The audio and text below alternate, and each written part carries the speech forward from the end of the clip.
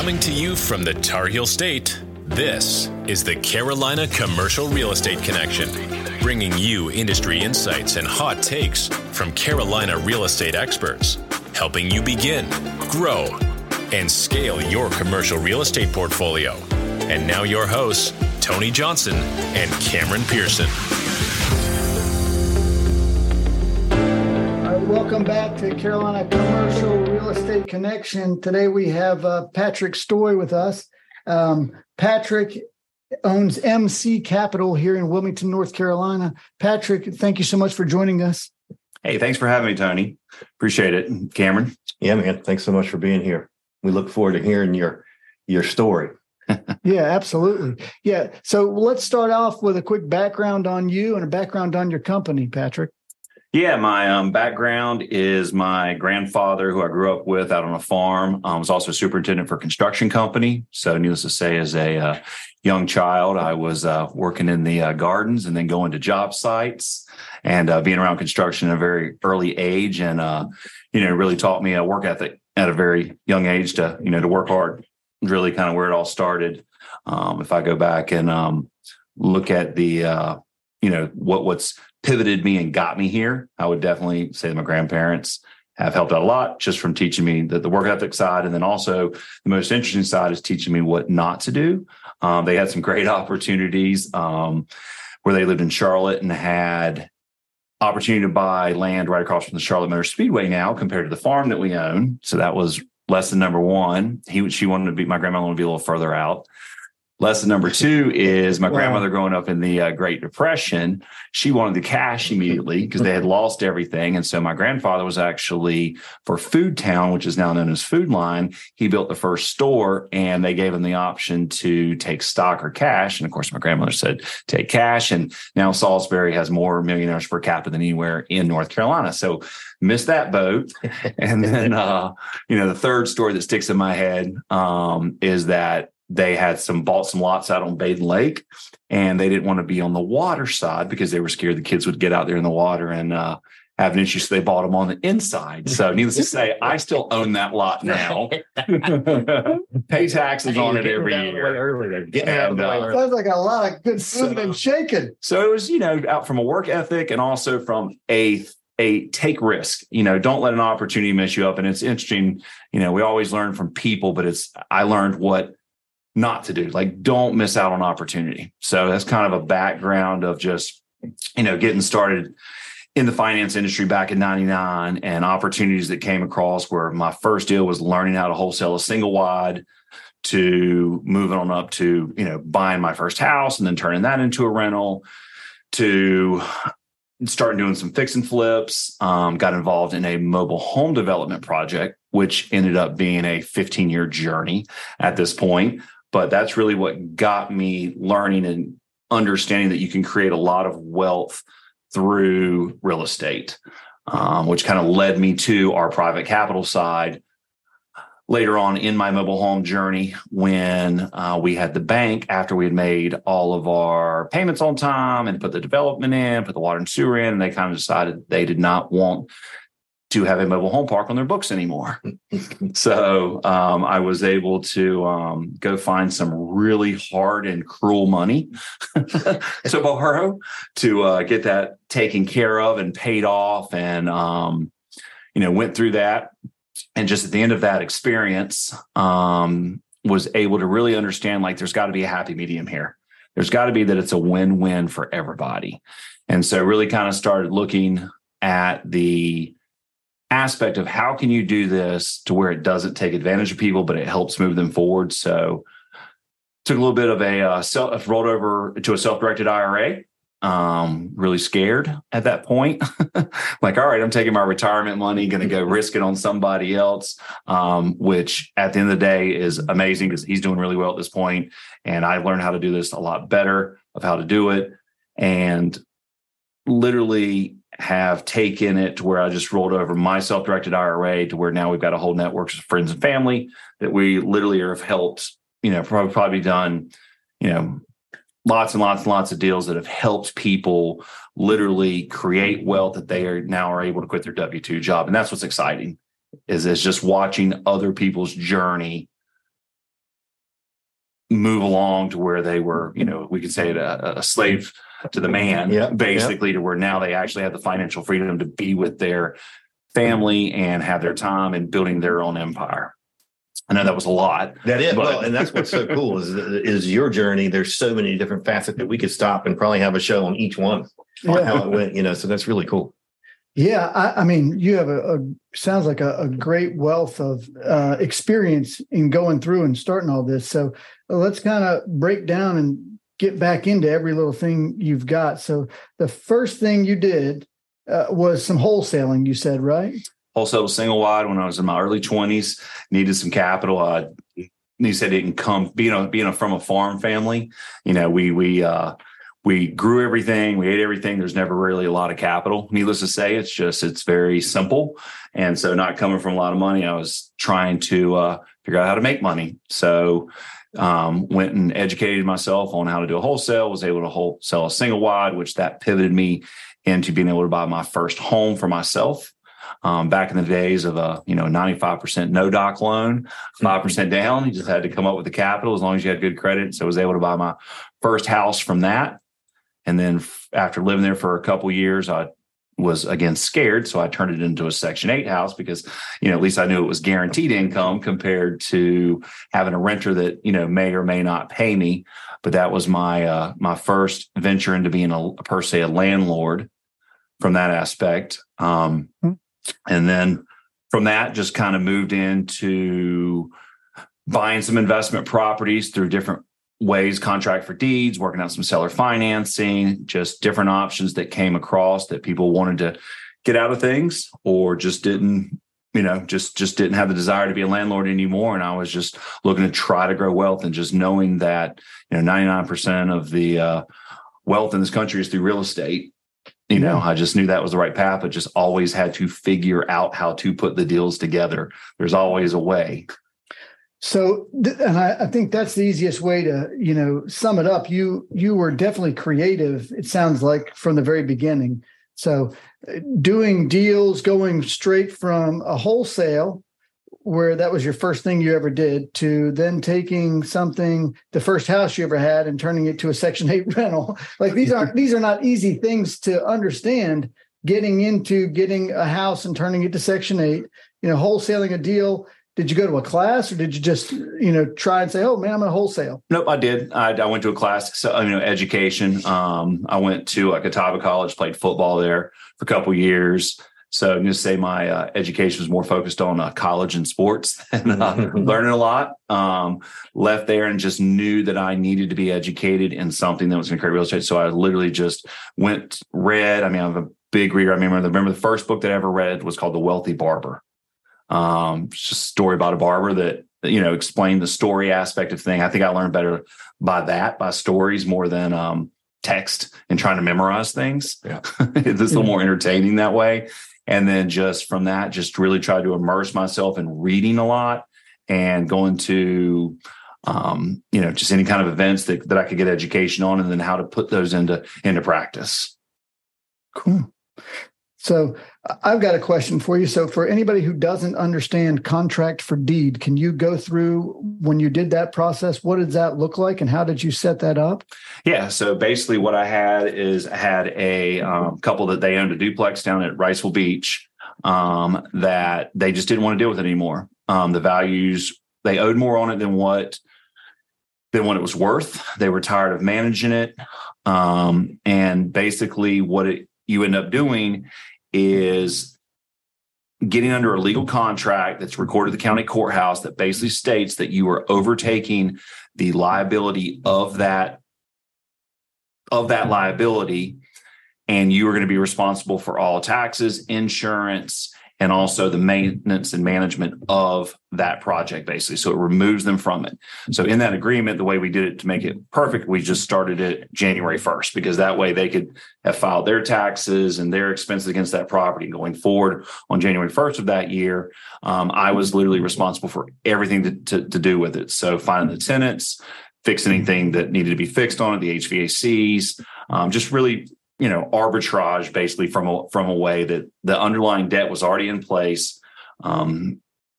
overtook that payment. And the little things that you do, you want to make sure that you put, your address on the mortgage statement. So it's coming to you that you're making that payment directly, because you don't want to give somebody else the money and expect that they're going to make the payment on it. So that's probably one of the first things that I would tell you, that if you're going to do a contract for deed, is change the address of where the statement goes to, because the mortgage is still staying in their name. So it's in our legal document, we actually had it that if I missed a payment, that literally it would convert back to them. I mean, that was the agreement, that I would not, miss this payment. I knew that it was something I wanted to do, is to do the contract for deed on this. So did that for a couple of years. Got it sold. The good part about the contract deed, I had a cash buyer, so it made it real simple. We just all had to sign off on it. So I was able to make my spread from the amount that I owed on it compared to what the sales price was. So at the time that you did the contract for deed, they were basically underwater, so they weren't making correct enough. So your value add is what made the value, or was it a time thing? Correct. The biggest thing for them, they had it on an interest only loan for 10 years, and it was going over to a principal and interest payment, mm-hmm. and they just were on a fixed income, and they did not want to have to deal with that extra expense. So that's where, just kind of looking at the deal, I said, you know what, I'll go ahead and take this over, knowing it was going to be an investment. So they didn't have to worry about that interest only payment going to a principal interest, which is almost double what they were used to paying from a cash flow perspective. And then when you exit, they're already out. So so let's stay in here on a little bit. So when you take over the mortgage payment, do you have to get approval from the bank? Because the bank is going to now send you the loan payments. And do you need to get approval from the bank? Did the bank underwrite you for taking over this? No, not at all, because the underlying security instruments there, they had never missed a payment. So we did, literally the statement would come to my house with their name on it, but it had my address. Gotcha. Is all it was. So they just called in and did an address change. All it did is an address change. So that's one thing. There's a couple of things you want to do to protect everybody. At the end of the day, I always try to put deals together that everybody is winning. That's what makes it work. So in that perspective is that I was going to overtake this payment because they had no way of getting it refinanced because of where the value was compared to what the balance was. So was able to not affect their cash flow where they didn't have that stress. It gave me an opportunity to have an asset that I can manage and add to my portfolio of rental properties.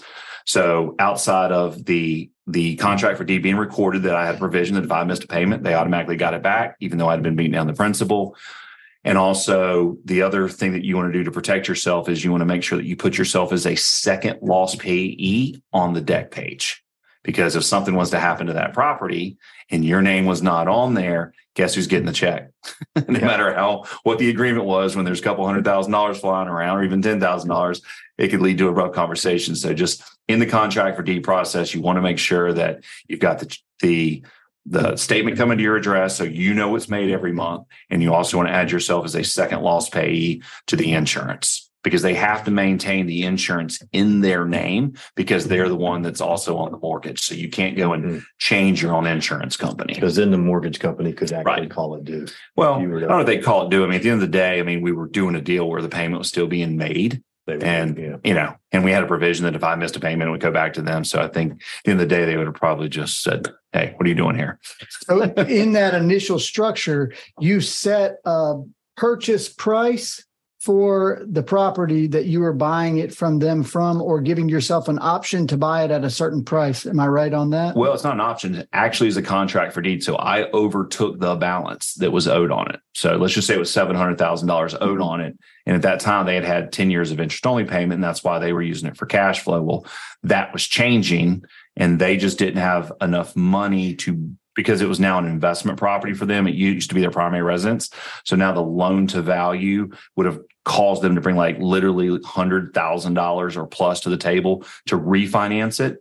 And so basically at that point, I just said, hey, I'll overtake the new 20-year amortization based off of that balance and be responsible for that payment. So you bought it for what they owed. About exactly for what they owed. They just did not want to bring money to the table. They didn't want to deal with it anymore.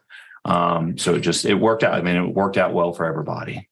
And when you're walking into a deal like that and you're saying they're upside down on the house, so when you're taking over, let's say, keeping with this $700,000 loan, percentage wise, what would the home or the townhome have been valued at? 750 at that time. So there wasn't, if they literally tried to put it on the market, they would have sold it. By the time you pay the agent commissions, they would have got out for what's owed on it. So, they really were just, it's funny working through people. We develop a relationship and we tried to figure out how to make it work for them. And it just didn't work. And I just proposed it to them as hey, what do you think about this idea? Because it was no skin off their back to just let me do it, because they would have walked away with the same amount at any given point anyway. They would have walked away with nothing. So it was just a perfect opportunity, essentially, for me to walk in, because they would have not walked away with anything anyway. And then the upside for them is if you don't make the payment or you default in some manner, then they get the note back, the house back fully in their name, and then can potentially benefit in 2 years from now that you don't pay it. Correct, with a less principal balance owed on it, because I was hammering down the principal at that point. And then when you sell it, and the upside, when you're saying you have a second loss pay on the debt. So in essence, you were taking it for the outstanding loan amount, since it was barely worth any more, and that was basically break even. It's what you're in essence buying it for. And they'll say you, in that same circumstance, you sold it for 900. You get all the upside, and that's in the agreement. Correct. Yep. Right. So awesome. Yeah, that's pretty wild. I mean, it's funny, like I said, there's so many pieces to that, because then when you go and sell it, they're still on the mortgage. So they have to sign. They had to sign off on at the closing. Yeah. Right. Interesting. And see that you turned the whatever profit, they get to see the profit that you turned. But like you say, it's taking over a headache. So that is, there's in commercial, there's such a thing called where you have multiple tenants, called a master lease, which is similar to something like that. In essence, I would say that could be a contract for deed type of situation, right? Where you would guarantee them the same amount of payments, whatever you say the payment amount would be, either equal to what there is now or adding more in a certain time frame. But in that circumstance, I think you're setting a purchase price at the initial contract stage, if I'm right on that. Yeah, it's just setting that price, and it's a contract for deed. So it's kind of different than I think a lot of people call it subject to right now, where the contract for deed is literally, this is a contract that I will own the deed once it's paid off. Right. So that's why I like to call it the contract for deed. Do you got all that, Cameron? You got any other questions about that? Oh, I got it all. I've already made 3 calls right now. I got 2 things under contract. And Cameron's been over there texting, making deals go. No, it's kind of and it sounds like, almost the same in the commercial. It's a distress situation. They weren't necessarily in trouble, but there was really no upside for them to have it. Right. So there was they'd already done what they've been cash flowing it for 10 years. They had everything that they needed from it. It served its purpose. And now it was just how do we get rid of it? And you found them. How did you source them? Were they coming to you for refinance information, and then that's where you led to the relationship? Yeah, they were business owners, and we had done some other things, and just relationship wise, they kind of brought it up. Here's what we're dealing with, and just worked it out. I think that's probably one of the reasons at the end of the day, they did it with me, because we had already had a relationship. Yeah. It wasn't me just, hey, what do you think about this idea without knowing you? Yeah. Yeah, I think that's great. And the other thing is, this is direct to the source. It's a little different. It's hard to get into investing for a lot of people, because you have to network through, and it's really, you're not going to drop into a deal like this looking on the MLS or, searching online through the real estate. It's all about networking and, personal relationships with people in order to build that trust, because that's really a big trust factor of somebody giving you that opportunity to do that. No, it does. And that's where it literally goes back. I mean, you got to pay your dues. Nothing's going to happen quickly. I mean, you really just got to, do this, start off with the wholesale, start learning how to do investment stuff, start, just talking, just getting out there. And once you start getting out there and people know what you're doing, when something comes along, they know you're not taking advantage of people. They're like, hey, he's really trying to work it out. That it really opens up a lot of opportunity for transactions. Well, with that, let's back up to the wholesale. So tell me the whole, I've never done a wholesale project. So when you had a single wide, tell me how that you kind of flowed through the wholesale process and what that means. Yeah. So basically what happened is, in that scenario there, it was a It was a single wide that needed some rehab done to it. So I basically went to the seller and said, look, if I rehab this property, because that's all I could afford at that time was, basically getting under contract, that I would spend, I think probably spent about $5,000. So I probably got under contract. I'm just gonna do some rough numbers. Probably got under contract for $20,000. Just, let me get it under contract. I'm gonna come in here. I'm gonna fix it. And then I was able to find an in buyer for like $35,000. I mean, like, we're not talking big numbers here. Mm-hmm. I mean, I think I walked away with like $10,000. That was the most money I'd ever made. Oh, yeah. At 20 something years old, with a son on the way coming. So it was like, a big thing for me, that it was got under contract, went there and fixed it up, found a buyer for it. They were able to arrange financing, bought it from me, and walked away from $10,000, with $10,000 on it. And they bought it from you before you technically enclosed to own it. Correct. Okay, correct. Gotcha. Yep. I basically got under contract, fixed it up, and then sold to them as the end user. So it was just a same day closing with the attorney. Basically, I bought it, sold it, and then the end user's money is what actually paid off the seller. Again, education. So that's you going to right. class. Yeah, and that's gotten a lot, more mainstream now. Back when you did this, and you're saying, I think this was in '99. Now that's all over. You're all over the internet. People are getting things under contract. They're throwing them on Facebook, throwing them all over the internet. But you didn't have all that at that time, right? So at that time, you had to go network around, tell and talk to 50, 100 people to find somebody that was a cash buyer end user that could close. Otherwise, you can get this under contract, have done all that work, and maybe didn't have the money at that age to close and could have lost everything. It's the risk. I mean, that goes back to my grandparents of what not to do, learning that at least try to make every opportunity work. I mean, you can create your own luck. Right.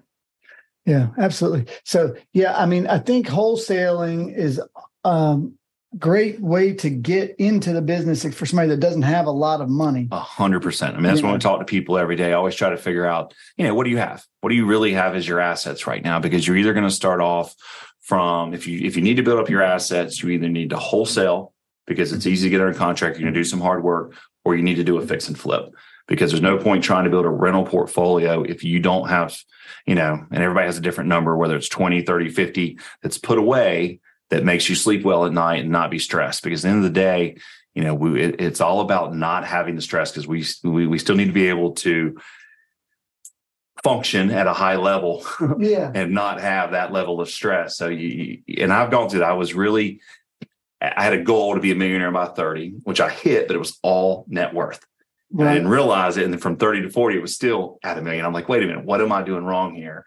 And so it really understood what I really got to understand is you got to have an equal balance of cash net worth and net worth, because having just all net worth that you don't have access to it unless you literally have to sell it or forced to sell it, that's not being right. balanced. And the thing is with net worth is it's a balanced number, but typically when you try and cash that balance, right, it's not that easy to get. So that net worth is a great number to look at. People are always like, the net worth, look at your net worth.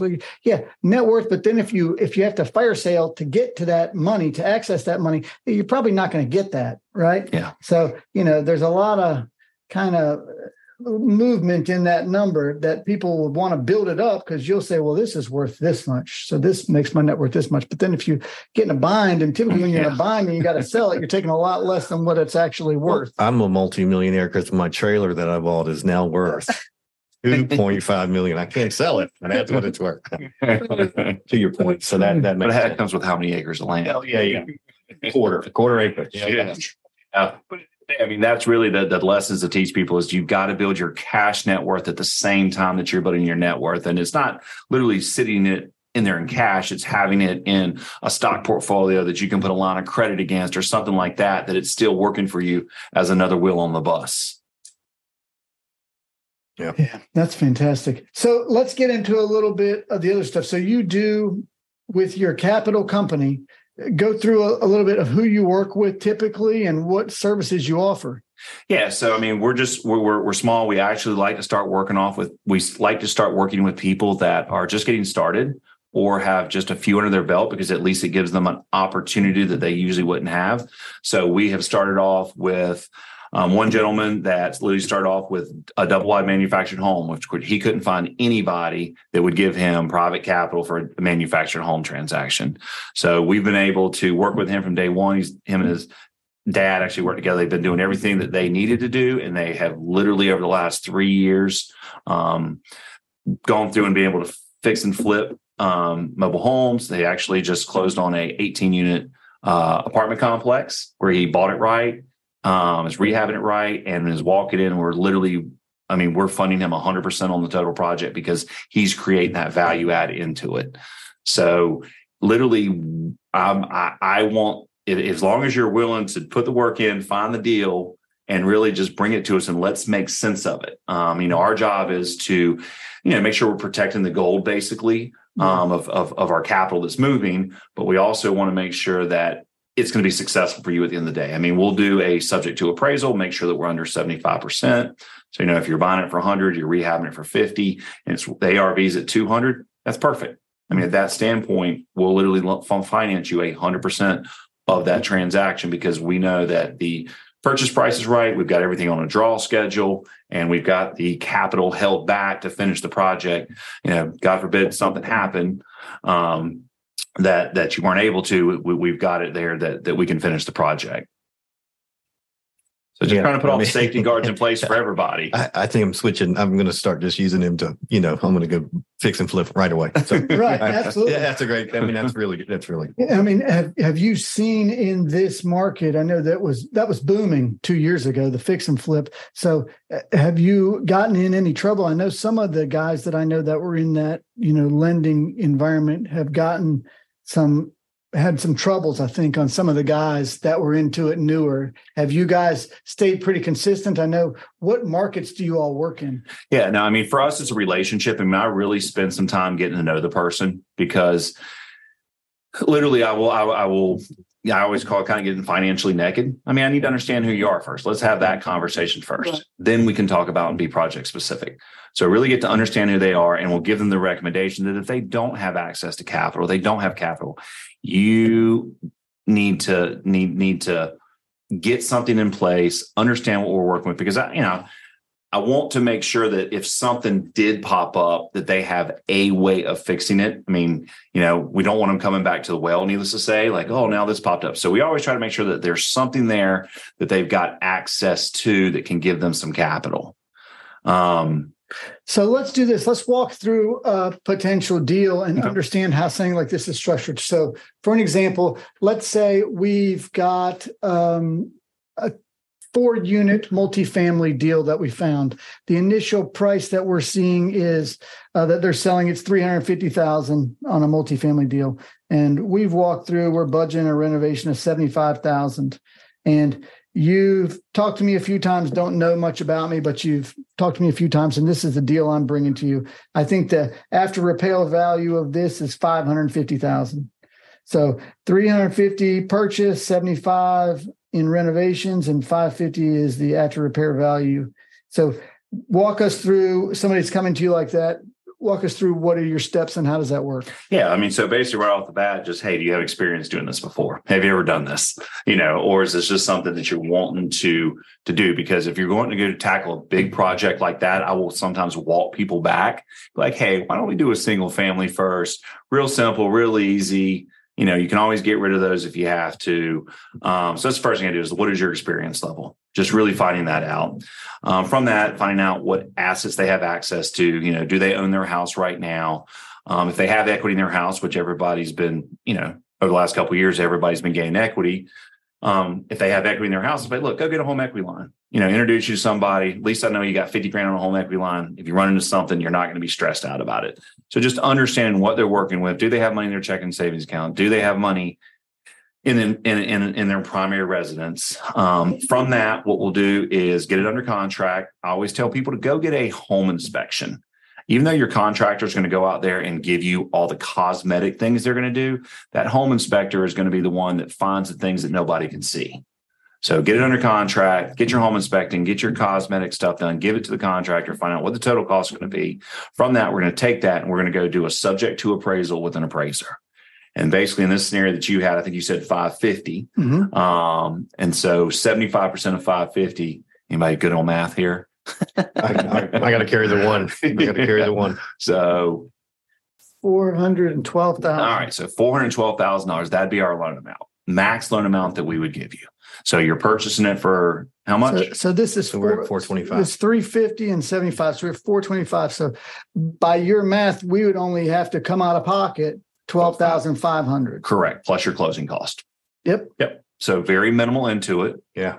Because we're going off that ARV, and I always try to find out, like, look, are we doing this as a fix and flip, or are we doing this as a value added rollout to a DSCR loan or an Airbnb loan or some kind of commercial loan? Because that exit strategy kind of determines too where I need to be. Because if we're going to be where we're going to want to roll it out, I'll probably pull it back a little bit, like 70% to 72.5%, just because I need to leave some room to be able to put the closing cost into the refinance of it. Gotcha. Okay. And so if somebody's doing one of these and got a 75 rehab budget, walk us through how that works. So basically what we're looking at is at the closing table, we're going to take down the purchase price, pay off the seller. We'll go ahead and we will supply the capital to buy the materials. And then after that, we already had a laid out project timeline of when you were going to be expecting draws. And so whenever you're expecting your draw, because after that, it's on a work completed basis. You know, we're not going to give you the money and going, good luck. Yeah. See if this turns out. Their initial scheduled timeline, and every time they request a draw, you send a third-party inspector, I'm assuming, to go through and verify work has been completed, materials are on ground in order to release more money. Correct. Yep. Awesome. And then you guys carry the loan after the renovation? So after the renovation's done, if they're fixing and flipping, of course, they're selling it, they're out, we're done with it. On the commercial side, I have different investors. So we're a broker when it comes to that, a commercial broker. So we have institutions that we work with that will do 30-year fixes, 40-year fixes, interest only, just lots of different products. It just depends on what the capital market's appetite is. But the good part with those kind of loans, we only look at the project. We don't get into their personal income. It's all about the cash flow of that property, period. So that helps the new person that doesn't have that whole huge, like you were saying before. Okay. Correct. Yeah. And we tell people, like, look, I mean, if you're just using this for the value add and you're bankable, go to the bank. They're going to give you a 5-year arm on a 20-year amortization with a great rate. Most of ours are going to be to where they're set it and forget it loans. Most of them are going to be anywhere from 20 to a 30-year fix. It's going to be where you never have to worry about requalifying, because that's the one difference. I mean, I kind of brought up that on my mobile home park that, you know, having a bank call your note sucks. There's no better way of putting it. No matter, I've made all my payments, done everything I'm supposed to do, and now you're telling me you want me to write you a check for millions of dollars, and I don't have that. So from a learning lesson standpoint, I always try to look at the difference between what can you get. And I have some good relationships with banks that I literally will send people there, go get the terms, and knowing you're going to have to requalify for that every 5 years because it's a balloon, right, compared to what does it look like that if you can set it, forget it, and never have to worry about it again. What is that spread, and is it worth it that you can just be done with it? Yeah. People's appetites and financial situations change vastly in 5-year periods, right? 5 years is a long time. Yeah. And not having to requalify is huge, because I mean, you don't really, you may be going a completely different direction anyway. So, looking at that piece. Yeah, and a lot of those loans can be assumable too. So, right, which is the good part of it. So even if you are, if you put it in place and you just say want to exit it, I mean, the issue always is the difference between where you want to sell it compared to what's owed on it. That's kind of the thing with assumable loans, is the seller going to make up that difference, because we still have to qualify them at the end of the day. But that's always the bad part about the assumables. How do you make up that difference? Because nobody really wants to step in on a mezzanine or second financing on a purchase. Yeah. Right. Yeah. And that's a lot of what, the expectation is right now with the commercial mortgage market right now. There's a ton that are coming up, with these balloon loans that are coming up in the next year to 2 years. I don't know exactly what the latest is, but we've brought that up before. So that's going to create a lot of pinch in that market. So, with what you're seeing, do you see anything on the horizon that gives you pause? Well, I mean, from that standpoint, with the banks pulling back right now, and some bankers that I know and I've talked to, I mean, needless to say, they're pulling back to like 65% on projects and stuff. And I think we've got 25% of all commercial loans are coming due here in the next, 18 to 24 months. A lot of that's going to, bring in the opportunity for partnerships to be established. is kind of one way that I see a lot of that happening. Just from a standpoint that people have had these projects for a while, and maybe they're wanting to bring in a capital partner to basically, hey, bring in some capital, pay it down to the new loan to value that the banks are going to be at. And again, who knows what they're going to do? I mean, they can set their own rules at any given moment, but at the end of the day, they still got to make yield for their customers and keep those deposits moving. So hopefully we won't see anything crazy happen through that it'll keep the commercial market stabilized. But at the end of the day, it's like I said, it's just going to be about the relationships that you have with the existing people you have or are developing, and that there may be some opportunity that arises. Yeah. That's awesome. Yeah, that's really good. So what are you looking to help people out with right now? Are you still focused on mainly fix and flips with residential homes? I know you're doing some apartment deal. You just said an 18-unit apartment deal. So if people are looking to connect with you and maybe work deals with you, are those your sweet spots? They are. I mean, I would say that predominantly the fix and flip is a big piece of it, because that's where you're going to get the deals these days. I mean, you're not going to find something on the open market that's a deal. I mean, if you're going to create some sweat equity, it's going to be because you have to do some work to it. And so it's either helping people create that cash worth until they can have enough room to do the net worth, or if they've already got their cash worth, expanding their net worth through long-term holds on these, or Airbnb holds, stuff like that. But we don't, we look at everything pretty much 35 units and less is really our market. Because once you get above 35 units, you kind of start getting into the big boy world. So our specialty, I guess, would be the small fix and flip up to the 35 unit or less apartment complexes. And do you have maximum loan amounts that you're looking at for people? Is that just based on the capital individual? markets? Yeah, it just depends on the capital markets and what their appetites are at that point. It's always changing. I mean, the thing about a commercial deal, I mean, you go into, it's not like a residential deal that you just quote the rate and here's what it is. A commercial deal is literally when all the pieces are pulled together. Okay, here are your terms now based off of, the DSCR, the cash flow of it, and the expenses that have come up. So I always tell them, like, look, I mean, going into it, here's what we're expecting it to be at the end. There's always going to be something that pops up that's in the middle, but it's just about communication. And hey, here's what changed, and here's why, and here's what the new terms will look like. And sometimes it can get better, and sometimes it can get worse. And what areas do you guys focus on?